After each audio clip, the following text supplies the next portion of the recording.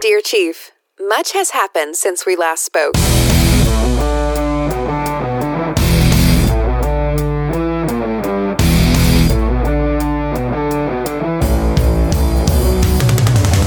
Welcome to Dear Chief Podcast, where your hosts and their guests share the 411 of being married to the people who respond to 911s. Take a peek into fire family life and get unabashed advice on how to prevent forest fires in your marriage. Now, here's your hosts, two seasoned fire wives, Audra and Chelsea.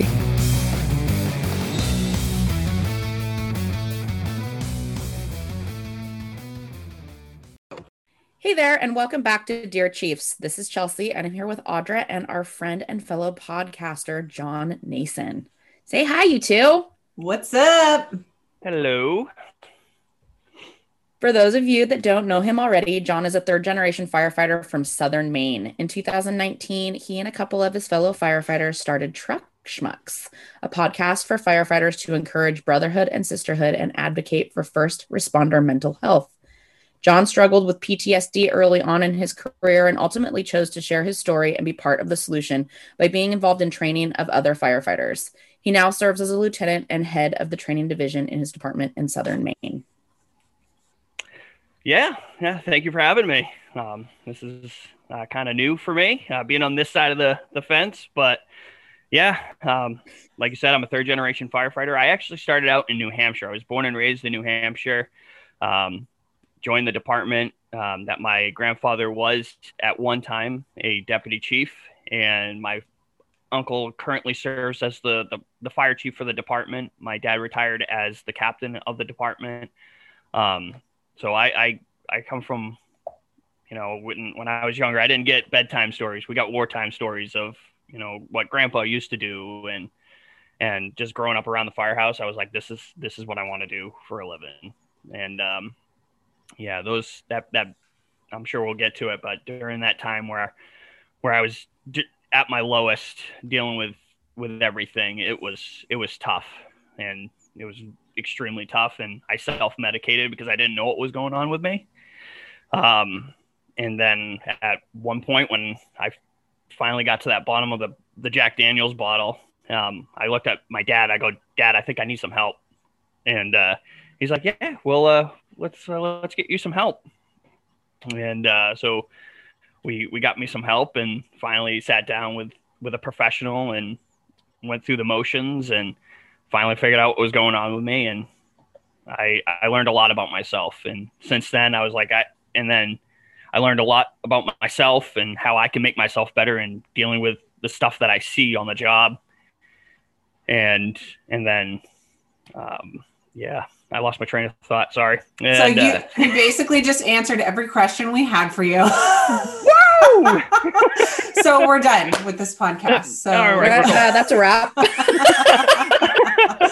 I can get into more detail of stuff. I don't mind sharing, especially the first call that I ever went on. That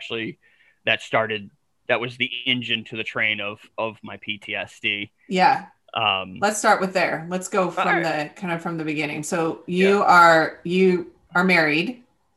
I am. Okay. Yep. And just your fur babies, you said. I have fur babies. And so when I got married, I was taking a active hiatus from the fire service, just so I could deal with myself and make myself better. Because if you can't be 100% on the fire ground, you're useless. Yep. You need to be 100% of the time. And so when I joined the fire service when I was 16 as a junior firefighter, and that following October, it was Columbus Day weekend, 2004, one of our neighboring departments got a reported motor vehicle crash on a very busy highway that runs through the town that I was serving in New Hampshire. And we have a heavy rescue truck. So whenever there's a pretty serious, significant accident on the highway, they typically call for that. So we were listening. My dad was at home. I was sitting on the computer playing video games like every teenager does. And I heard it because at the time, just how my parents' house was set up, the computer was right here. The scanner was like right here. And I heard it. I was listening, and then they said, "Hey, start the heavy rescue." And me and my dad looked. I was like, "Dad, can I go?" And just listening to it, I knew it was serious. Mm-hmm. And my dad's like, "Yep, let's go." And he's like, and we debated like the minute ride from my parents' house to the firehouse. It's a minute. And I was like, "Dad, do you think I should go?" He's like, "Do you want to go?" I was like, "Yeah, whatever." He's like, you do know there could be a potential dead body here or a couple. And I'm like, yeah, I'll be fine. And got there. My uncle pulled in to go. And my dad goes, "Hey, should we bring him?" And my uncle looked at my dad. He goes, "What do you think?" And he's like, "Well, if he's going to do this job for a living, he's going to see it sometime." And he's like, "Grab your stuff and I'll hop in the back." Cool. We get there, and it was, organized chaos, as any motor vehicle crash would be. We had entrapment. There was one person, unfortunately deceased, as we pulled up and got there. I had to do, because this heavy rescue truck also has a tower light on it. So we had to wait for New Hampshire State Police to reconstruct the accident scene, wait for the state medical examiner, that, and the other thing. And, we're sitting there. My dad's like, "You good?" I'm like, "Yeah, I'm all right." We get home. My dad asked me again, "Hey, you good?" I'm like, "Yep, I'm fine." At that time, I was fine, and my dad comes from that old school mentality of suck it up, buttercup, be a cold-hearted son of a bitch in the moment and then deal with it later. Yeah. Sounds familiar. And so the next day, again, I'm 16 years old. I'm in high school. Come to find out that person that was deceased was a classmate of mine, a good friend of mine. Oh, man. And yeah, so not only did I have to deal with the aspect of it from a personal level, I also had to deal with it as a professional as well. So that Monday, I was kind of going in that starting stages of the seven stages of grief. So I was like in complete disbelief all day. I went to every single news outlet. I was like, this can't be right. So, and I told my dad when he got home, he's like, "Just remember, when you go to school, you know nothing." And I'm like, all right. So we got to school. One of the kids that was good friend of mine. And he was like, "Hey, did you hear what happened?" And I'm like, no, what happened? I literally played stupid. And he's like, "Yeah, Justin got into a car crash. He was killed." And I'm like, "Oh, man." And he's like, I saw that your department went. Do you know anything? And I was like, "I can't talk about it."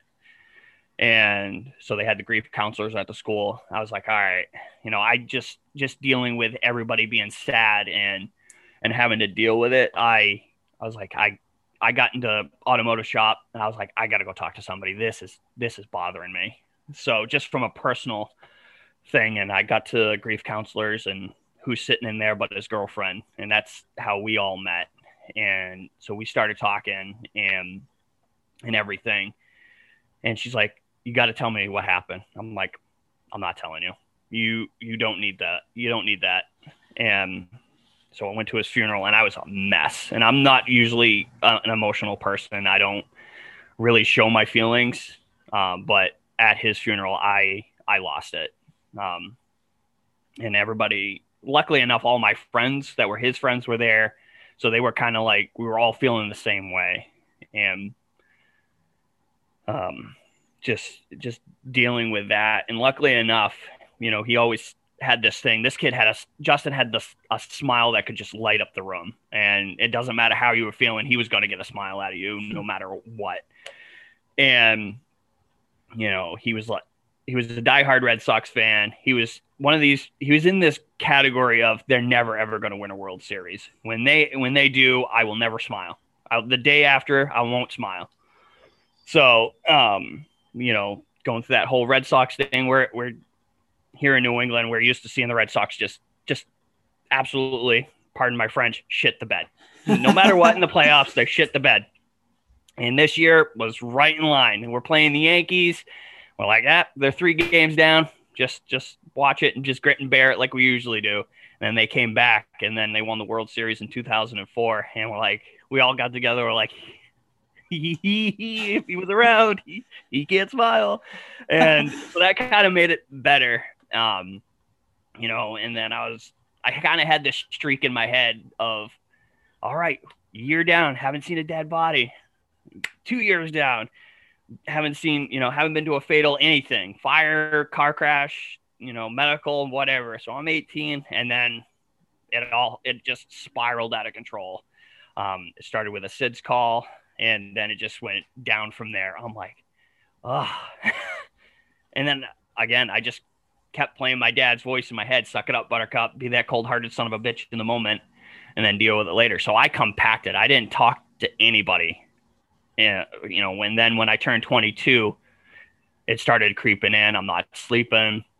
I'm drinking more, and it just spiraled out of control.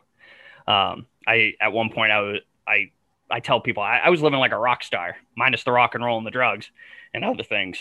I was just going to parties and just being a 22-year-old kid in my mind. And my dad's like, no, this is not okay. And I wasn't making stupid mistakes, but I was self-medicating unknowingly. So you are 22, and at the time, were you full-time employed, or were you still volunteering? I was still a call member. Okay.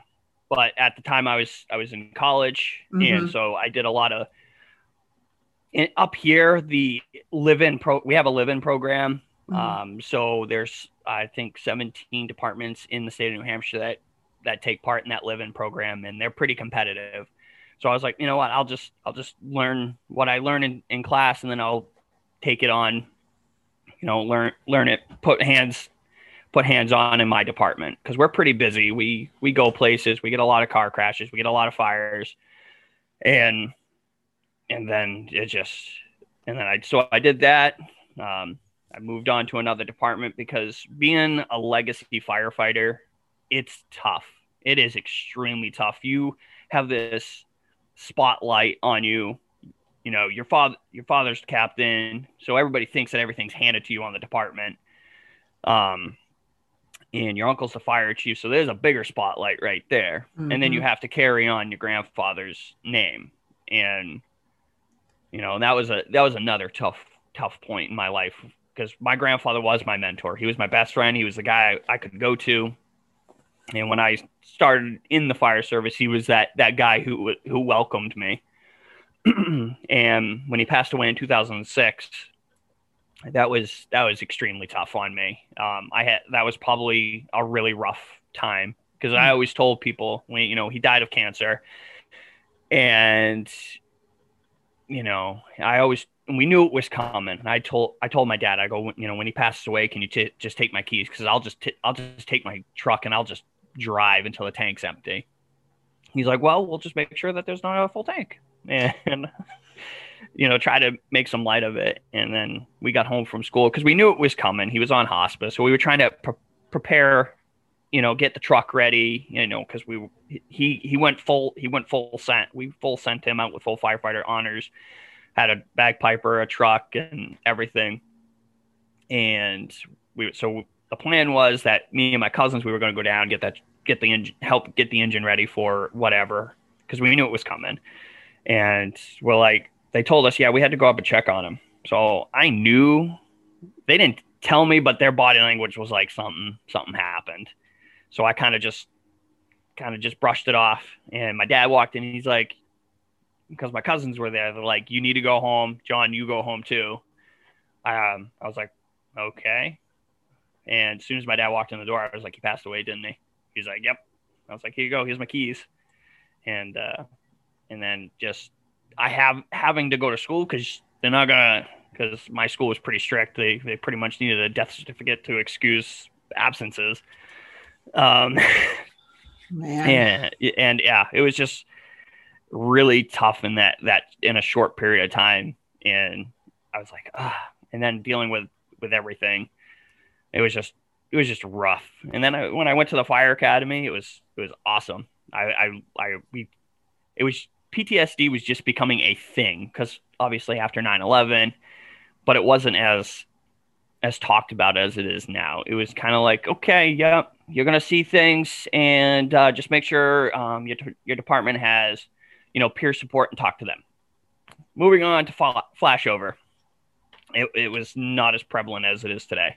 So that was when you were in the academy, that was basically what they said. Yeah. Make sure you talk to peer support and here you go, moving on. Yeah. Yeah. And I was like, okay, that's not going to happen to me. 2007, I was 18 and just moving on. Oh my gosh. So you had major trauma. Major. We could call it that. I feel like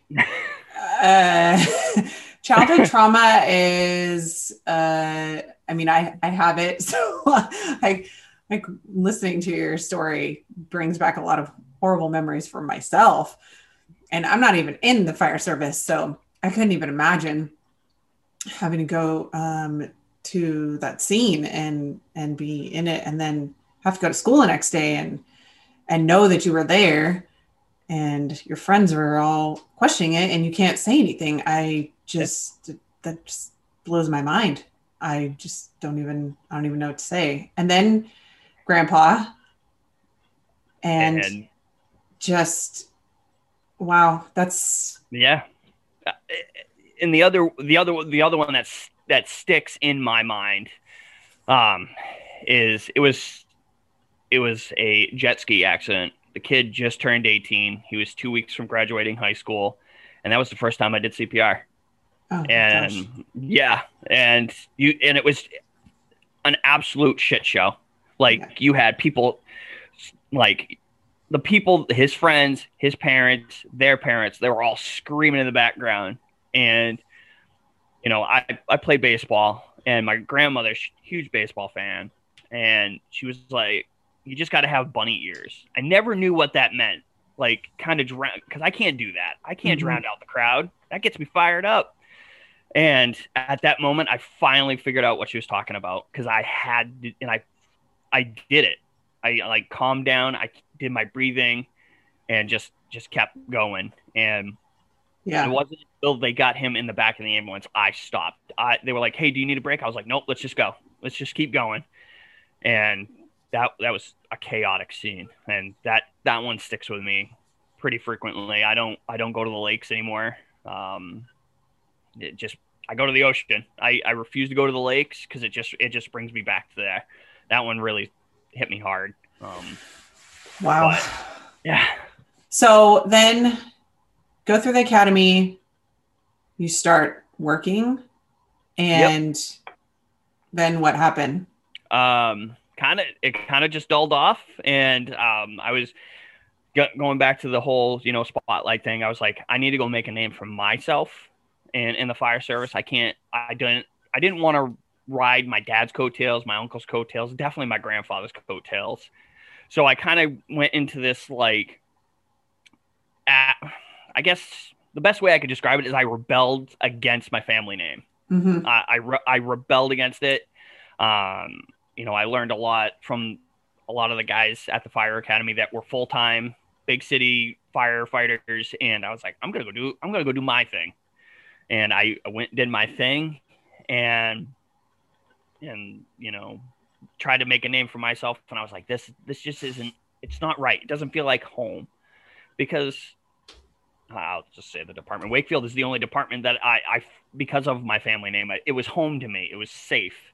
Going out on my own, granted, yes, I was still in the same, mutual aid district.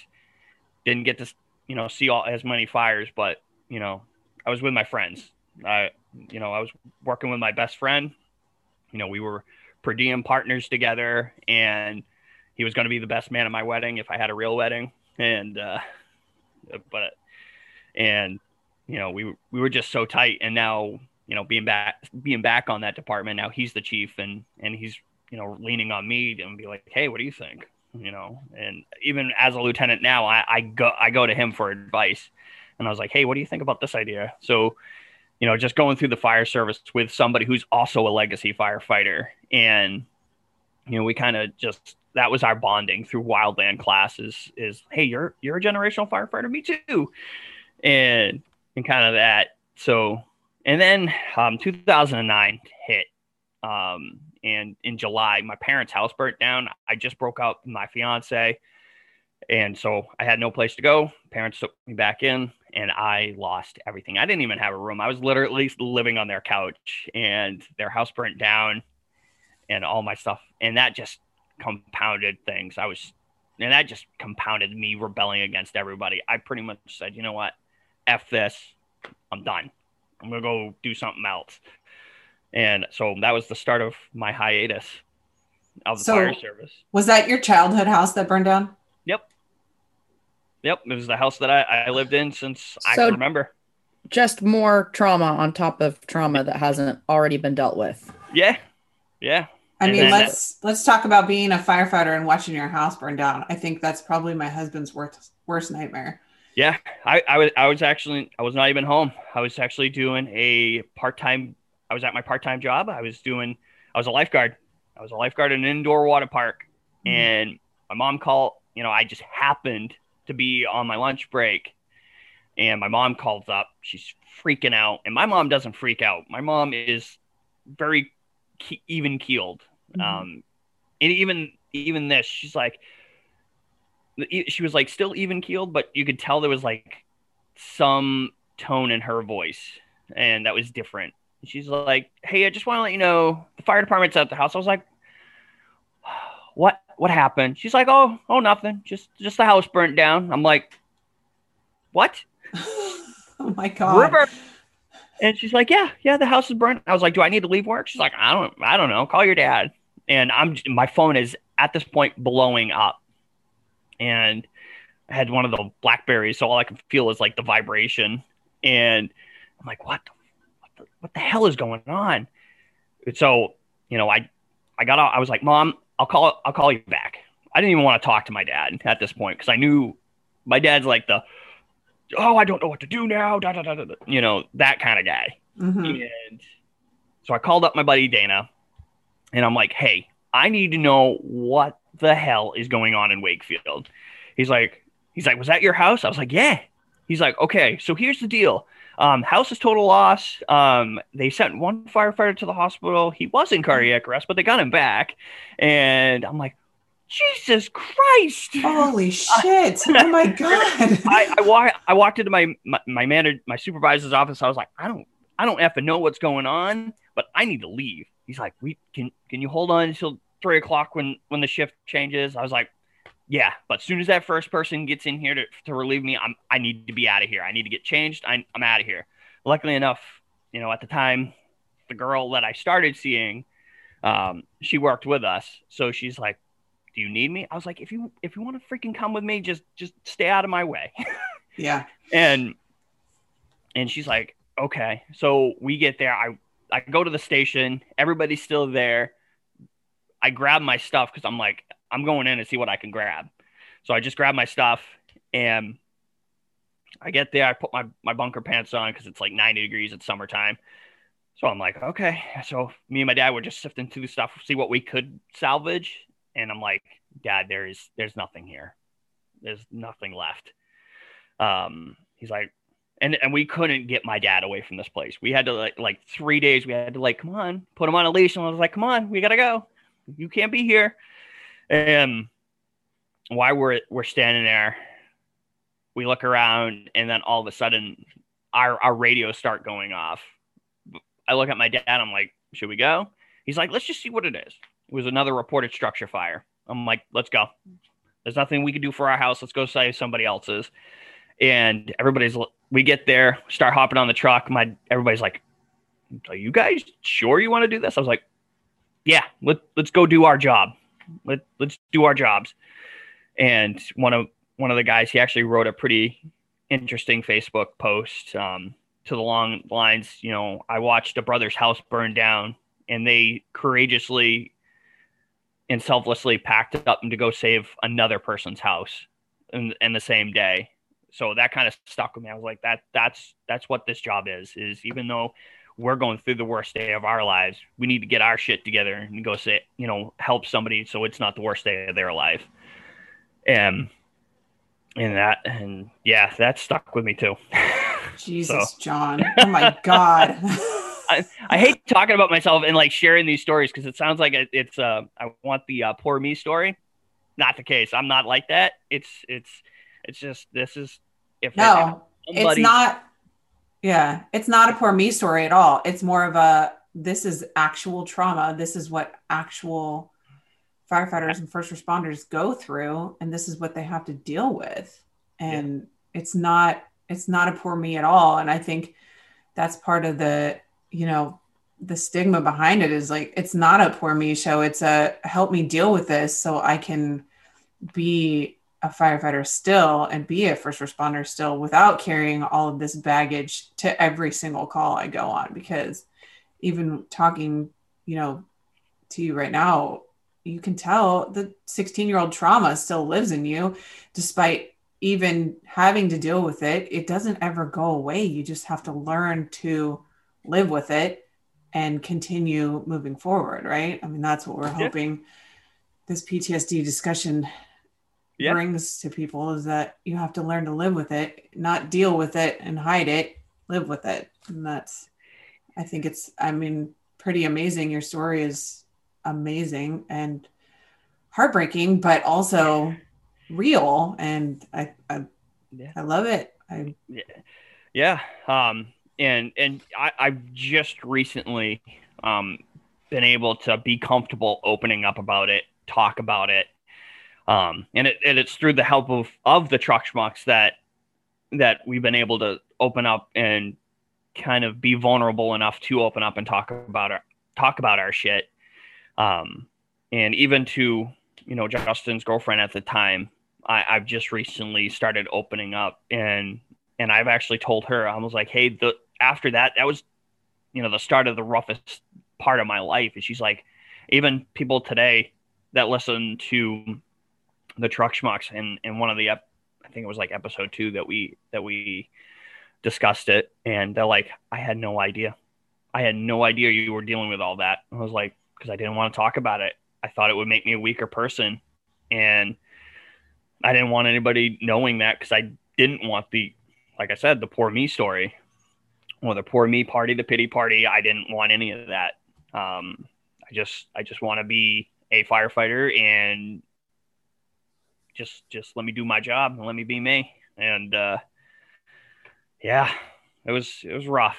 It was really rough. And then, Okay, so since you are Truck Schmucks, we want to know how it started and how it's going now. Well, how it started, it originally started with myself, Mike, and Travis. We were at for me, it was, how can I help? And just seeing all the firefight, the first responder suicide numbers creeping up, I was like, how is this possible? How are our brother and sisters coming to this point that they got to resort to suicide, and they got to be able to talk? It is okay to talk. So in my mind, I was like, I got to do something. How can I do something?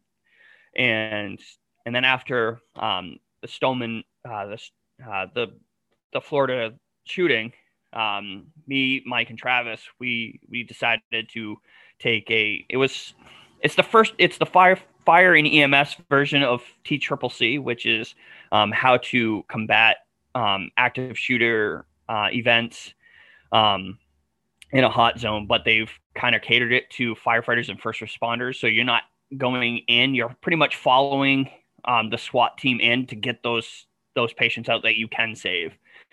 So we were taking that, and we were, in line to get energy drinks at a New England based coffee thing. And it wasn't Dunks. It was Aroma Joe's.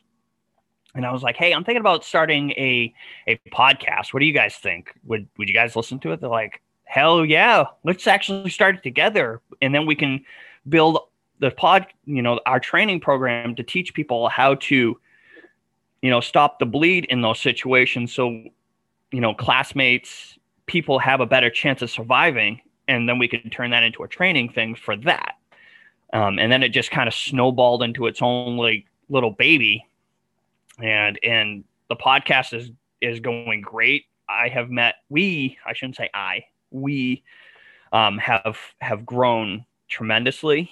I think just before we hopped on here, I went and looked. I think we're up to almost 4,200 downloads on our show, and it's just growing. I have a laundry list of people that want to come on and join us, and it's crazy. I was like, people want to come and talk to us. We're just three mooks from three hose jockeys from Maine, and then we weren't expecting to kind of add a fourth person, and then Stephanie was a guest on our show. We wanted to get a female's perspective of firefighting, and Steph came on and joined us. She vibed with us pretty well, and then as soon as we got off, I was like, hey, Travis and Mike, what do you guys think about bringing her on as a fourth member? They're like, yeah, let's do it. Screw it. Let's try it. So we gave her an audition, a live audition. We didn't tell her that it was an audition. We were like, hey, we want you to come on and guest host with us. And she's like, okay. And she came on. She nailed it. And I think the episode that we had her audition with, it was with Abby. Confessions from a Firefighter's Wife, and we pretty much just sat back and just let Steph roll, and I was like, this is amazing. It was a long day for me, Mike, and Travis, and Steph just carried that episode, and we're like, okay, let's bring her on full time, and it's been uphill from there. Yeah, and it's been amazing. We've had some pretty cool guests on. So did you, when you started it, did you think it was going to be wildly popular like it is? No, I actually didn't think, I didn't think it would get past like 5 episodes. I was like, nobody is going to want to listen to us. Nobody. And we all thought that. And then people started listening, and like that first episode, like 50 people like downloaded it. And I was like, I texted the boys. I was like, hey, did you guys know this? They're like, nope, that's amazing. And then it just got, it just got popular from there. I really did not think it was going to be as popular as it is. And what threw me off is I took a fire training up in Clinton, Maine. And, Clinton, Maine is way up almost near Bangor. So it's like a 2-hour ride for me. Whatever. It's worth it. I can't get, and this is still COVID. So I'm like, it's fire training, real fire training. I'm going. I don't care. So I just grabbed a t-shirt I'm wearing now. And the lead instructor saw it. He's like, do you listen to those guys? I was like, yeah, I listen to those guys. And then the helmet that sits right here, I actually wore it that day. He's like, wait a minute. Are you? I'm like, you caught me. And he's like, damn. And then we're sitting down eating lunch. He's going through everything. And he's like, this guy right here, he hosts a podcast. It's called The Truck Schmucks. Listen to him. I'm like, I don't like being the center of attention at all. It's just not my thing. I like to look at it as a team effort. It is the 4 of us. I just happen to be here just doing the damn thing. So one thing led to another, and now we're in conjunction with a lot of training things. Now we're working with a lot of training folks, Maniac EMS, New England Fire Training. We're gonna go do a collaboration with New England Fire Training up in Rumney, New Hampshire, towards the end of this month. And it's just been a wild ride. I never in my wildest dreams thinking I was going to be a D-list celebrity. People recognize us now. It's weird. Isn't it? Like, we have that same, I kind of feel the same way about Dear Chiefs, because people, like, you'll see, oh, do you know any Firewife podcasts? And it's like, we're on the top of the list. And I'm like, whoa, how did that happen? Yeah. It Where'd this come? Yeah, I think it was by accident. I was kind of like just I kind of like listening to different things, getting in different aspects of the fire service, and I kind of just stumbled onto you guys. I was like, "Oh, the Dear Chiefs, let's see what this is." And I listened to it. I was like, "This is amazing! It's a different aspect." You're welcome. And yeah. and it's two different worlds for you ladies. You have the Cal Fire side, and I believe it's your husband, Chelsea. Yes. That works for Cal Fire. Yeah. And so obviously they're stupid crazy in the summertime. And then Audra. Really good description of it, actually. Yeah, stupid crazy is the best word. Crazy. Yes. Especially last season. I don't even think there's a better description. That's some East Coast slang right there. Okay. but I think we should apply it. Stupid crazy. And then you have the inner city aspect of it from your husband, Audra, which is kind of like that different perspective, which I love about your show. You're getting the same thing, but you're getting it from two different perspectives. Yep. One husband's gone for 40 days a month, 40 days, if not longer. And then, the 72 hours or I can't remember what the schedule is, and then he comes home and it's like, okay, that's cool. I was like, man, I want to work 3 days in a row. Be good. And nope, I actually applied to Cal Fire for the seasonal thing just because I was like, man, I really want that wildland experience because I'm a wildland nerd. I love everything about wildland. For some odd reason, that portion of the fire service just bit me hard. So when there's a brush fire here, you guys call them vegetation fires out west, and they're like, oh, John's coming, he can handle it. Just send him out by himself, he'll love it. Just 3 hours later, he'll come back black, sooty, and salty. He'll be fine. He'll love it. So my gosh. Like when if I hear something that's significantly in size, I will grab my wildland pack and just start trucking. And the first brush fire that we had with the department that I'm on now, they're like, do we call the state? Because I have my own yellows and greens, my own helmet, my own pack. And they're like, you don't need it. I'm like, we have to hike a quarter mile. I got a first aid pack. I got toilet paper. I got everything that I need in my little pack. and they're like, everybody just laughs at me. And they're like, wildfire season's coming. I was like, yeah, we're due for a pretty hot one. Like I actually went back last October. It was really crazy dry here, unnaturally dry here. I'm like, then I started going back and I went and did some history digging and I'm like, oh shit. Because it's the same weather pattern. Back in 1947, Maine it was the year that Maine burnt pretty much. It was like 19 separate wildland fires and they were pretty good size. And my grandfather helped fight that one. It was like the first big fire that he fought when he got into the fire service. Oh, wow. Yep. So, and he was in New Hampshire and they were calling guys from everywhere. And my great grandfather also helped fight it. And my grandmother, she remembers helping make sandwiches and bringing them to the fire station. So when the guys came back and they had something fresh to eat and refuel for the next day. And those are the stories you tell around the campfire, right? Those are the stories that I tell around the campfire. And those are the stories that my grandfather used to tell us.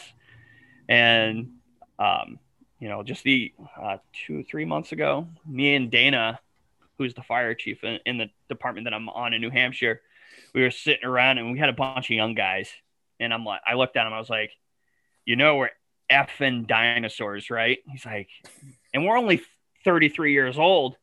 And I'm like, we're that generation where we had the old school mentality, but we had the new school knowledge. Right. And we just kind of combined our generation and, we're hard chargers. We're like, yeah, this is fine. And, we would be happy if they gave us 3/4 boots and that's it.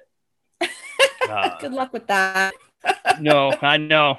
So you applied to Cal Fire. What happened? I haven't heard back yet. Oh, you applied recently? Yep. During last November. Okay. For the seasonal thing, just to try it. Haven't heard anything. I'm looking forward to hearing how that goes. Yeah. All right. So will you move to California, or will you just come out and be here for, let's just, big sky dreams. Hypothetically speaking, if they called me up today, I would have the discussion with the wife and be like, hey, what do you think? Because she sees it in my face every summer when it comes across the world news with David Muir, and I'm like, I got to get out there. I want to help. I want to get out there. And just come for a season and see if you right. That's what everybody's like. Airbnb it for the 9 months. Do short-term lease. 9 months. It's like this fire season hasn't stopped yet. Well, but the seasonal, they don't work past the full year. So I think it's 9 months, right? Yeah, it's kind of longer now. It kind of depends, right? So, but the seasonal firefighters only have a contract for that long, is what I'm saying. So then they get laid off at the end.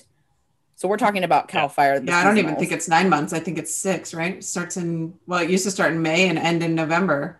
I think that they can extend it now, though, and most of them do. Yeah. Because I just want to keep going. Welcome to California. Yeah. So, okay. Well, I'm looking forward to a follow-up to that, because when you said I applied to Cal Fire, I thought you applied to Cal Fire like 10 years ago. No. I have put in several times. I filled out the application several times. It's just I had to pull. It wasn't the courage enough to pull the trigger when I was younger. And now I'm getting up there. I make it sound like I'm like this 45-year-old dude. Some days I feel like it, just because you've been through a lot. Mentally, but physically, when I was a teenager, I did a lot of stupid shit. There's that show Jackass. Yeah, I did some of that stuff. Oh my God, I remember that show. One of the things that really messed up my knees was hey, John's dumb enough to skateboard off this roof. Get him to do it. I did it. It was a shed roof. It was like maybe 10 feet off the ground. I did it, and I didn't land it. I'm not even gonna go there with that, because don't do it.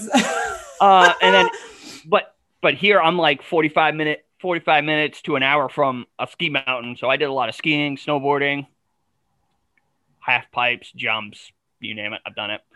Haven't successfully landed. Good old-fashioned firefighter adrenaline junkie behavior. Yeah. Right. And that's the thing. Like when we talked to James from I think you folks have had him on. He was on that second episode, and I was taught. And then we had Brandon from the Anchor Point on, and I was like, it's like we're going 200 miles an hour, and then all of a sudden, just after the call's done, we pull the e-brake and we expect our bodies to adjust. That's not how it works. Yep. At all. And when you're a wildland firefighter, I'm safely speculating, is you're going 200 miles an hour, 14, 21 days, or however long.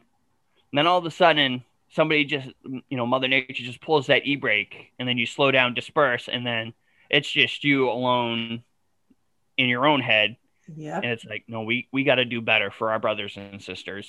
We just dropped a really long episode of my husband walking us through a critical incident that he experienced in 2015. So our listeners will be hearing a little bit about what that's like.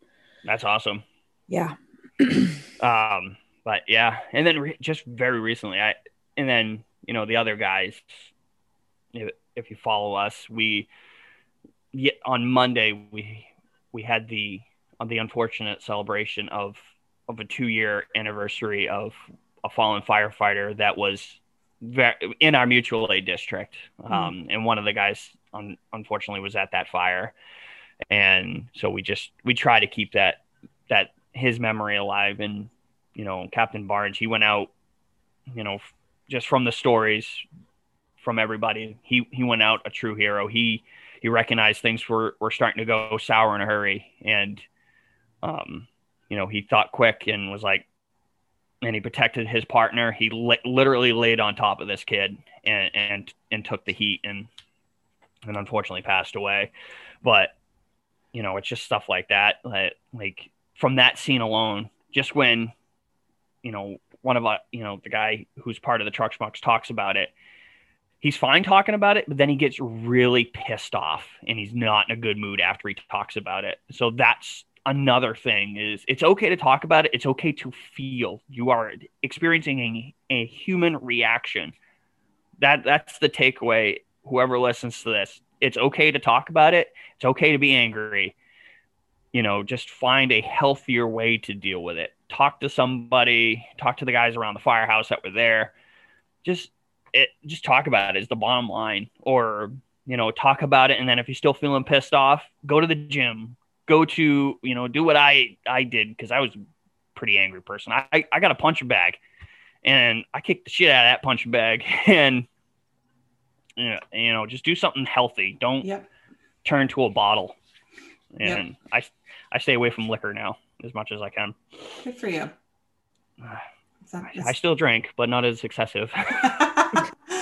Hey, man. Same. Okay. Yeah. All right. We don't have to deal.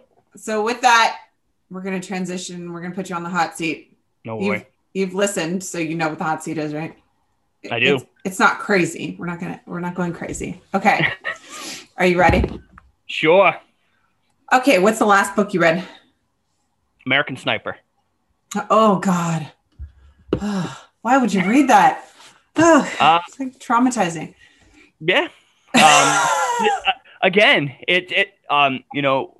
Chris went through a lot of stuff, and he had to find a way to deal with it. And talking to somebody, helping the veterans at the VA and just writing about it kind of helped him, I guess. Such a crazy story.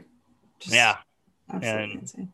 And I mean, just like him, I love this country. Back when I graduated high school, I actually thought about joining the military. I was pretty darn close to raising my right hand for the Marine Corps and taking the oath. And then I quickly got talked out of it very quickly by a Marine. He's like, "You don't want to do that. Yep. They will own your ass for 6 years. Don't do it." Yep. Hindsight, my oldest daughter is out now, but she spent 5 years in the Marines, and I'm not going to say we regret it, but we regret it. I mean, it's done a number on her psyche and her body is just crazy. Yeah. We have a few guys that are active military in our thing, and one of them bent over yesterday, like crouched down, and all of a sudden you hear a loud pops, like both of his knees popped, and I'm like, "Hey, those are Army knees." And he looked at me, giggled. He's like, "Yep." Yep. Okay. What does integrity mean to you? And oh boy, this is a great interview question. Integrity means, living by your morals and doing what's ethically right. If you think that something's not feeling right in your gut, probably don't want to do it. And just stay truthful to yourself, truthful to to your family, truthful to the brothers and sisters in the firehouse. That's usually what integrity means to me. Love that. What's your favorite TV show? Oh, right now? Oh, gee. I just started a new show last night called Men in Kilts. It's two dudes that star in Outlander, and they just travel around Scotland. But when it comes time, Real Housewives of Orange County, when the wife puts that on, it's game time. Oh my God. I'll admit it. I love it. I'm dead. I did not expect that answer. I watch it and I make fun of it at the same time. So, and I actually, this past season, I actually got a little upset and I was like, "Oh, we got to watch The Real Housewives." And my wife Val, and she's like, "Oh, I already watched it." I was like, "What the hell? What the fuck?" You watched it without me. How could you? Exactly. So I had to go back and rewatch it by myself while she's at work. Stop it. Oh my gosh. Well, now you know what it's like when you watch that movie at the firehouse that she wanted to see you in the movie theater. Yep. Without it. That was I don't do that. I don't do that because a lot of the stuff that I watch at the fire station is what she calls "quote unquote" stupid shit, and she won't watch it. For the most part, that sounds like my husband. He watches all the dumb stuff that I don't want to watch, and then occasionally he comes home and I'm like, I wanted to watch that with you. And he's like, "Oh, sorry." Yeah, who would expect it? Okay, what is the weirdest thing you've eaten for dinner at the station, at the firehouse? Oh, that is a good question. Now I'm trying to think. Hangover burgers. Explain.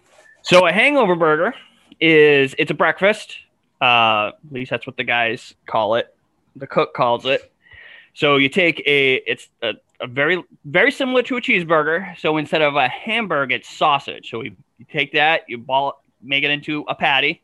You cook it up like a hamburger, slap cheese on it like a hamburger, and then you have an egg, bacon, and then you douse it in hot sauce and with a cup of coffee.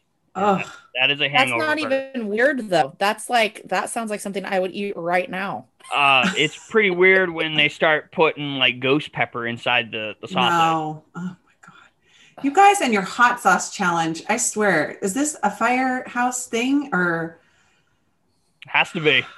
Oh my gosh. Chelsea, do they do that with Cal Fire, Chelsea? I swear. I honestly don't know. I can't confirm or deny that. Everybody's got because just eggs don't have a taste, and then you just have to have hot sauce. I don't get it. I just recently started doing it because I'm like, I need something. I need something in it. It just needs a little something. And then I didn't know there was ghost pepper flakes inside it until I bit into it. And then I'm like, I'm screwed. Oh, ghost peppers are good though. I like ghost peppers. Oh, I don't. I'm not a spice girl. My stomach would just be on the floor. Like, oh no. Okay. What is one thing you would tell your younger self? Don't be stupid. Don't do stupid shit. The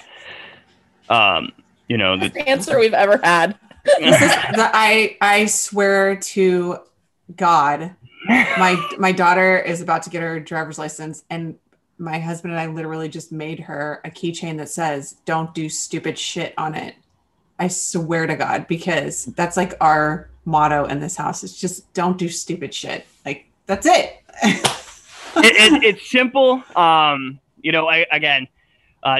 skateboard off shed roofs. Talk to somebody when something's bothering you in your head. And there was one other thing that I did do that was pretty stupid. Don't try to be the Duke boys and the Dukes of Hazzard with your S10 because you'll end up in a ditch. That happened. Oh God. Yeah. Oh, this is why you don't have kids yet, because you're. No, I'm too afraid. I'm honestly too afraid. I don't need little John's doing stupid shit and then having to deal with it. And my dad recently just told me, he's like, I apologize that I didn't do better, parenting you. I'm like, Dad, stop and think about this. I'm not dead and I'm not in jail. You did good. And pretty much. Mm-hmm. And he's like, I never thought of it like that. I was like, Dad, look at it, man. I was giving parenting advice to my dad. I love it. Well, then see, you're ready for kids. I don't know about that. I don't know about that. Okay, what is one thing you do for yourself every day? I have to have my big ass cup of coffee. And it's my one cup, or else I'm grumpy as hell. And it's not just the cup of coffee. It is a moment by myself, headphones in. Even right now, before we hopped on here, I had my coffee, I had my music. I need to have my moment of punk rockness, being the Sex Pistols, Social Distortion.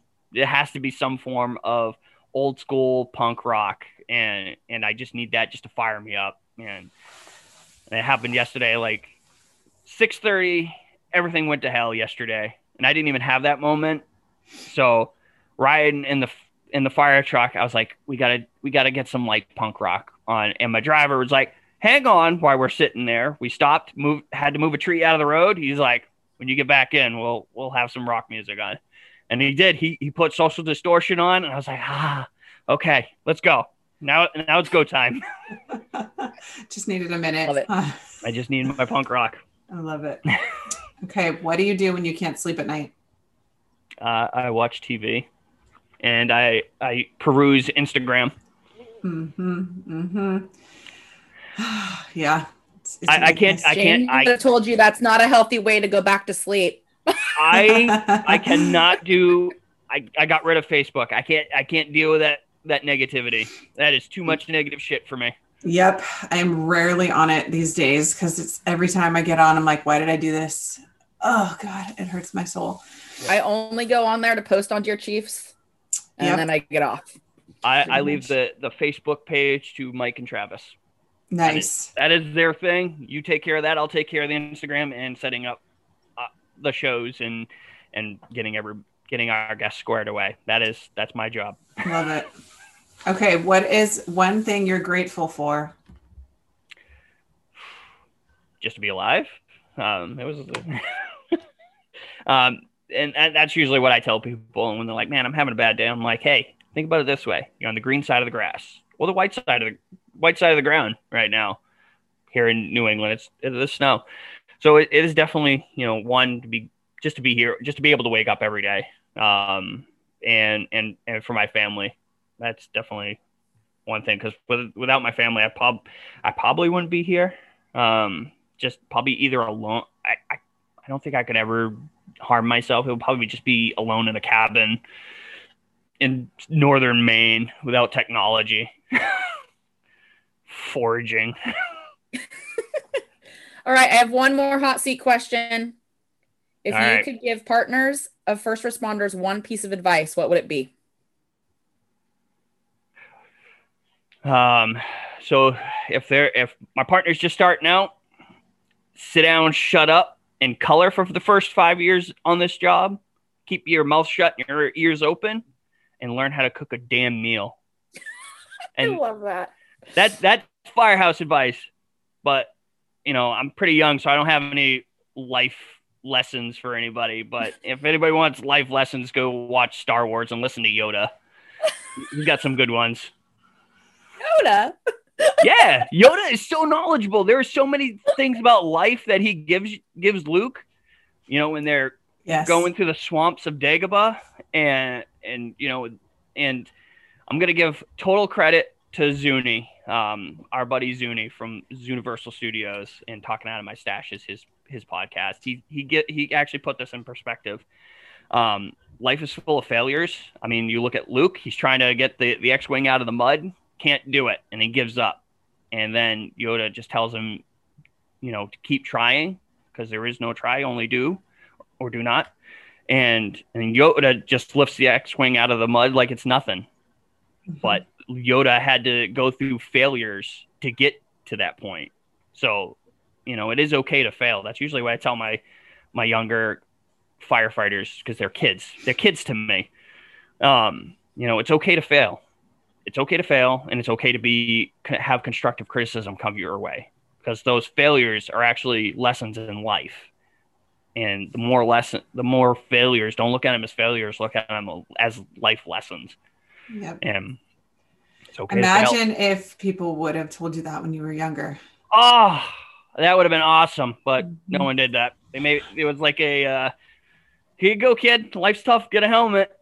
Mm-hmm. And, yeah, that was yeah.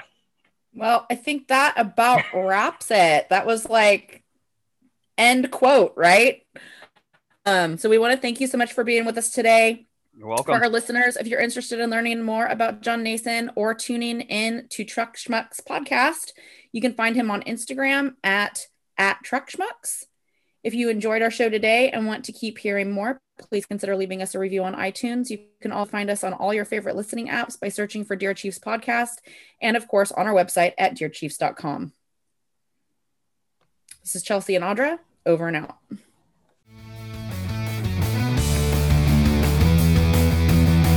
Thanks so much for tuning in.